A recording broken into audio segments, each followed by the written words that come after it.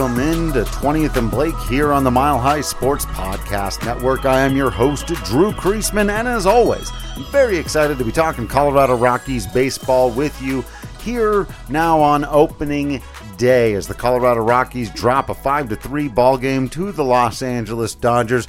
Of course, there was all the fanfare that goes on opening day. They flew the jets. There was a little bit less. I didn't see some of the booths out there that you normally see. So, it was a bit more of a subdued atmosphere, I would say. Somebody else, our friend Mark Knudsen, was asking me about it, and I was saying, yeah, maybe a bit more chill, not quite as intense of vibes. It was definitely a party out there, I will say that, but interesting vibes, I will say, at the game, but still sellout crowd, actually more than they had back in 2019 when there was still some hope around the team and people didn't yet know that Nolan Arenado was upset and stuff like that. So I found that interesting that the number was higher than the 2019 opening day, which was, of course, the last time that full crowds were allowed for opening day at Coors Field.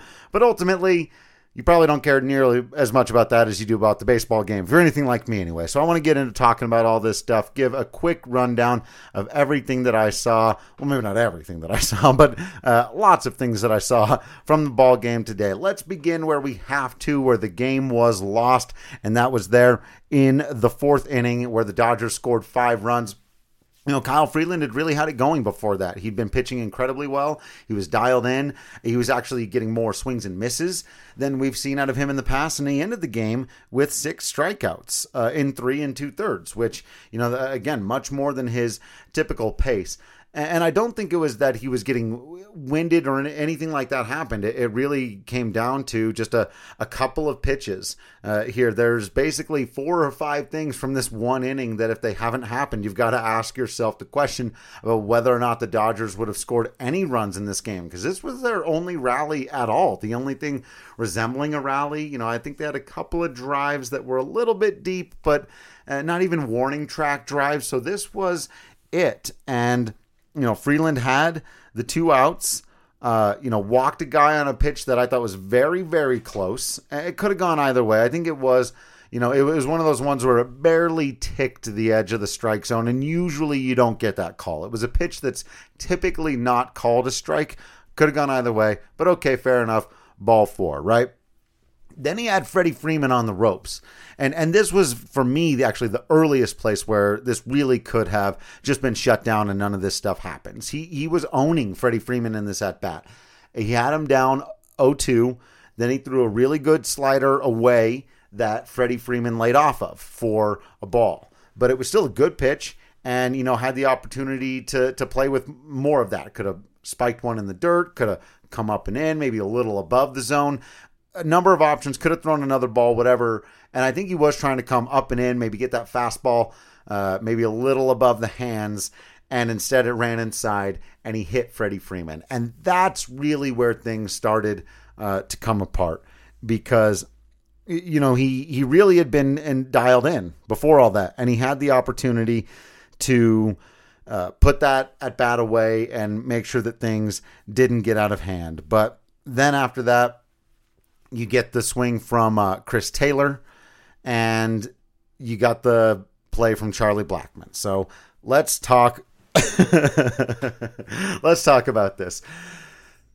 I agree with the overwhelming consensus that Charlie Blackmon shouldn't be playing the majority or maybe even any games in right field for the Rockies. I had talked about why I was more than fine with this one for ceremonial reasons, and I think I've even gone into some detail about why I think, if used sparingly, Charlie Blackmon's intelligence for the game, his knowledge of how to play that wall out there, his very accurate arm, even though it's not as strong as it used to be. There's things he can do to make himself into a solid defender and not, cost you too much. But it's hard not to look at this play here. Now, this is a tough play for anybody. There's no guarantee that Sam Hilliard or Connor Joe makes this catch, right? Especially not being 100% familiar with the wall out there. But the general principle of a better defender in right field can make that play, and the inning would have ended right there, right? Now, Freeland still got hit hard. That's probably the hardest ball he gave up all day. and it's a legitimate double. It was off the wall. Chuck still had to jump forward. I think he slowed down a little too soon. I think he jumped a little too early. I think he had a little more space to get closer to the wall before making that decision. But that's easy for me to say in hyper slow-mo in replay, right? It's a tough play. It's not easy for anybody. But you want to give yourself as many chances over the course of the season to have a guy who's got a better chance to make that play. What I will say is on the human side of this, which is not talked about enough, this is more complicated. To go to a guy like Charlie Blackmon, who's been adamant that he still believes he can play in the field and he still has more to offer, and that he doesn't want to be a part-time player, you've got to get buy-in, right? And that sounds like one of those phrases that like managers and general managers say and is total like kind of nonsense, but it's really not. Like, it's not a video game. These guys aren't computers, right? They're not names on a piece of paper. Charlie Blackmon's a human being. And just walking up to him and saying, hey, you're this now, like it or not, in my estimation, is not a good way to run a baseball team. It's not a good way to run a business. It's not even really a particularly great way to, just be a person. like, you know what I mean? You've got to work with your guy here. You've got to be able to convince him. And so, and this might sound terrible, but a few of these early in the year, and Bud Black can go to, I'm sure he's thinking it now. I'm sure Charlie Blackmon, as much as anybody else, is thinking it right now. Like, man, I'm going to start hearing all the DH stuff because of that play. And it's fair. It's fair to hear the DH stuff, not just because of one play, but presumably there will be a few others. And you hope that they don't cost you games, and arguably this one did. It's very easy to say, hey, if Sam Hilliard or Connor Joe is playing in right field and they make this catch, that's the ball game. Rockies win 2-0 or 3-0. Now, it's not quite that simple. Lots of other things can go down, right? But as it turned out, that miss was huge. Now, what was wild was Free almost worked out of it anyway because he got Cody Bellinger to pop up on the infield. So you had runners second and third, right? One away. You figure, well, they're going to get at least one here no matter what. And Freeland gets Bellinger, who had, by the way, an awful game at the plate. And he looks absolutely broken out there. I said that to our guy, Manny Randawa, and he ended up tweeting it out. And I just went, he looks beside himself bad at the plate right now. But still, Freeland got him to pop out on the infield. And then he had Gavin Lux again with 2 strikes on him, right? Left on left, 9th batter in the lineup. And still, despite the beanball, despite the misplay in right, the walk, like none of these things, the walk was earlier in the game. These kinds of, despite all of that, one more put away pitch here.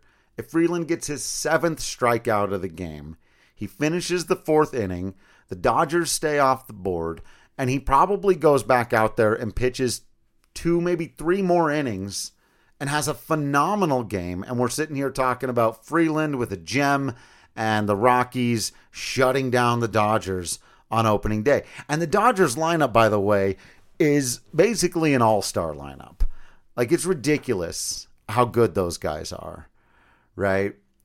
So that other than this one inning, Rockies pitching held them in check is something worth noting and worth thinking about. And obviously you got to see it go. It's 1 of 162. We're going to overanalyze these early games. It's going to be what happens.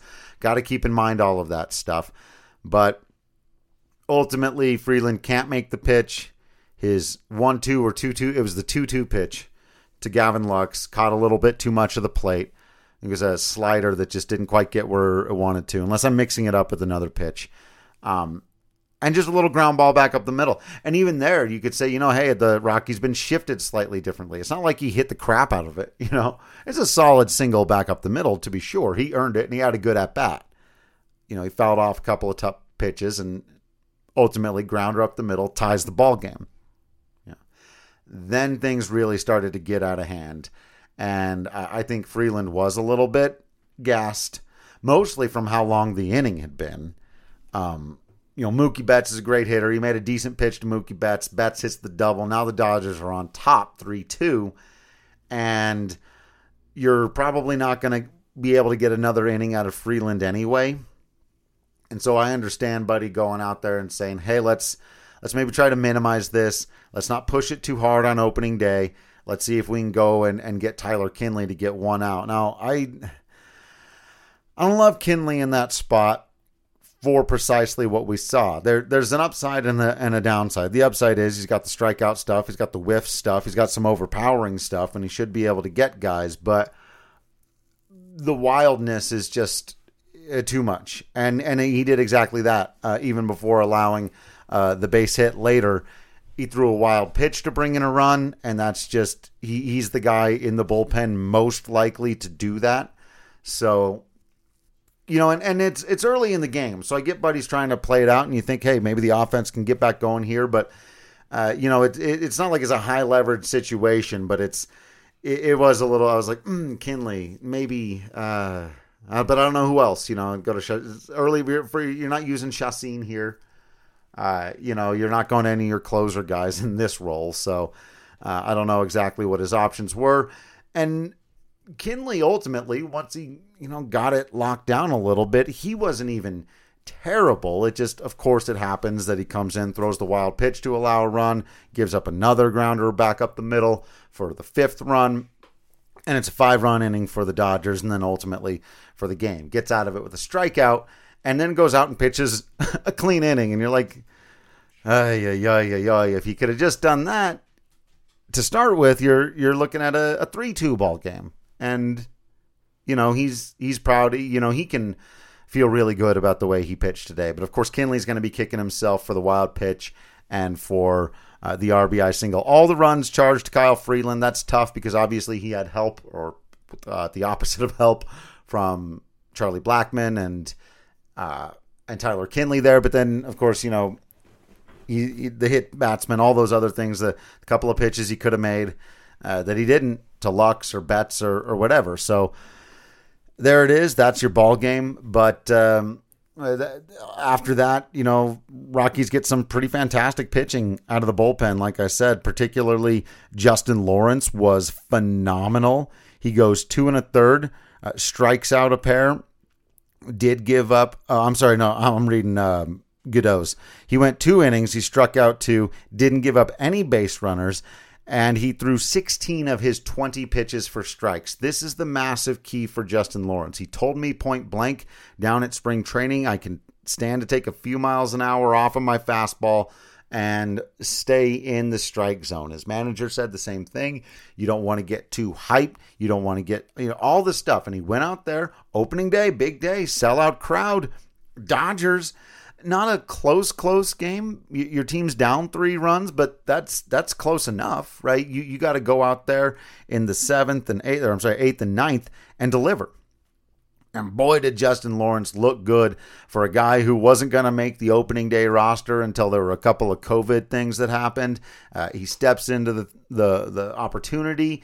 Obviously, with the team down, if the team's up, it's not like he was going to be closing the game. He might not have even come in, but he gets this chance because of the situation in the game, goes out there, shows his manager and himself that he can stay in the strike zone. And boy, did he ever. I believe his first inning, he threw 8 pitches and all 8 of them were in the strike zone.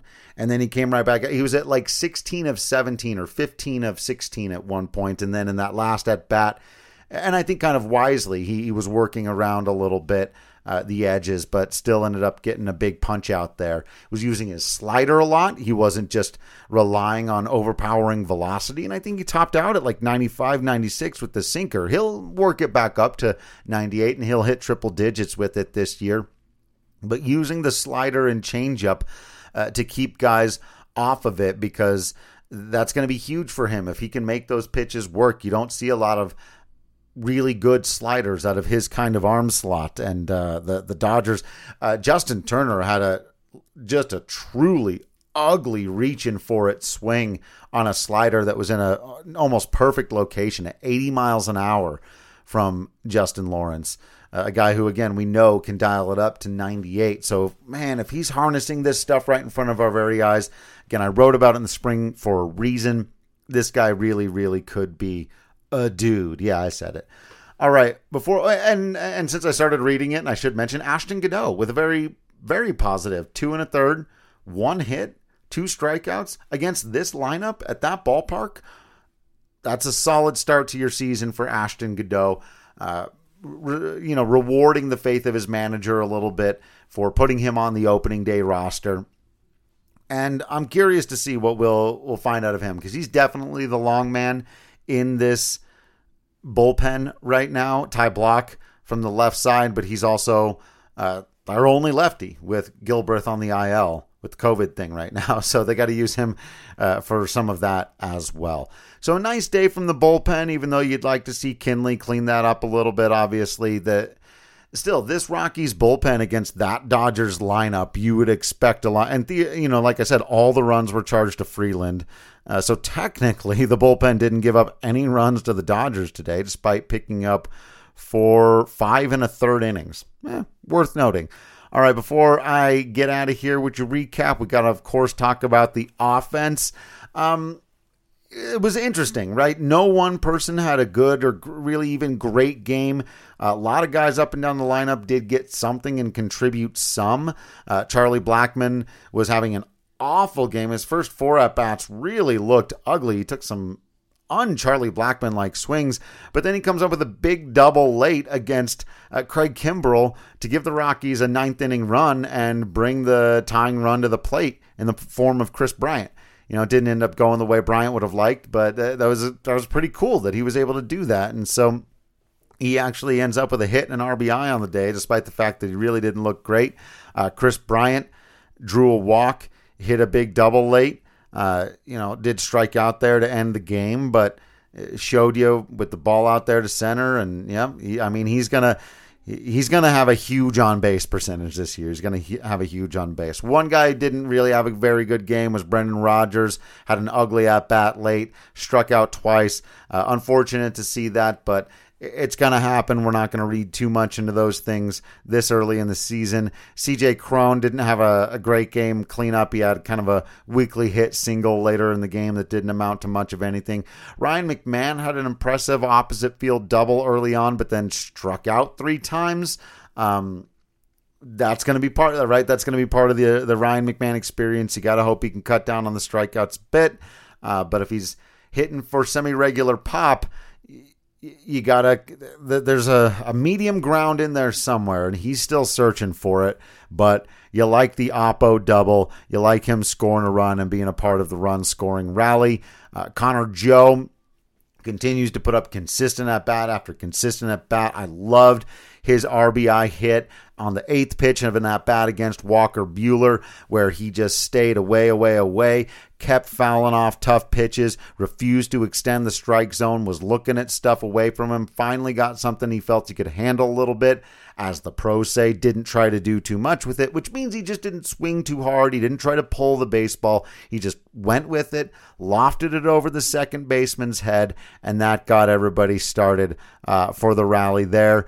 You had Randall Grichuk with his excuse me oopsie-daisy swing that brought in the first run of the game. I thought that was a pretty funny way for his first at-bat as a Rocky to go. But it's an RBI. It gets you on the board. It's funny, right? He was brought in to hit big, long, huge fly balls at Coors Field, and every ball he hit today was on the ground, just like the guy he was traded for. That was pretty funny. But at least he gets the ribby, put the ball in play. Didn't strike out. And that's another thing we'll want to keep an eye on with him, is if he can keep the strikeout numbers low, that's going to help for his raw production at Coors Field. Elias Diaz looked, at the plate a lot like the guy who ended the season. He did, not a big home run. He had a big double late, scored a run, didn't strike out, but looked nowhere. You wonder sometimes about the guys who have these big slumps and then these big streaks, right? And you go, oh man, is that just going to be a thing? Did he figure something out, or is he just a super streaky player? And so coming into the season, Diaz is one of those guys to keep a close eye on and see if he is a consistent threat offensively. If he's consistently hitting the ball hard, that can give you a lot of evidence that the way he finished the season last year was real. And I felt like we saw that out of Diaz all day. There was the double. There was another ball he hit really hard that ended up being flagged down and right by Mookie Betts. But no strikeouts and hitting the ball hard from Diaz. Jose Iglesias, of course, with the big emotional moment, getting an RBI single in his first at-bat with the club and his first at-bat since his father sadly passed away a few weeks ago.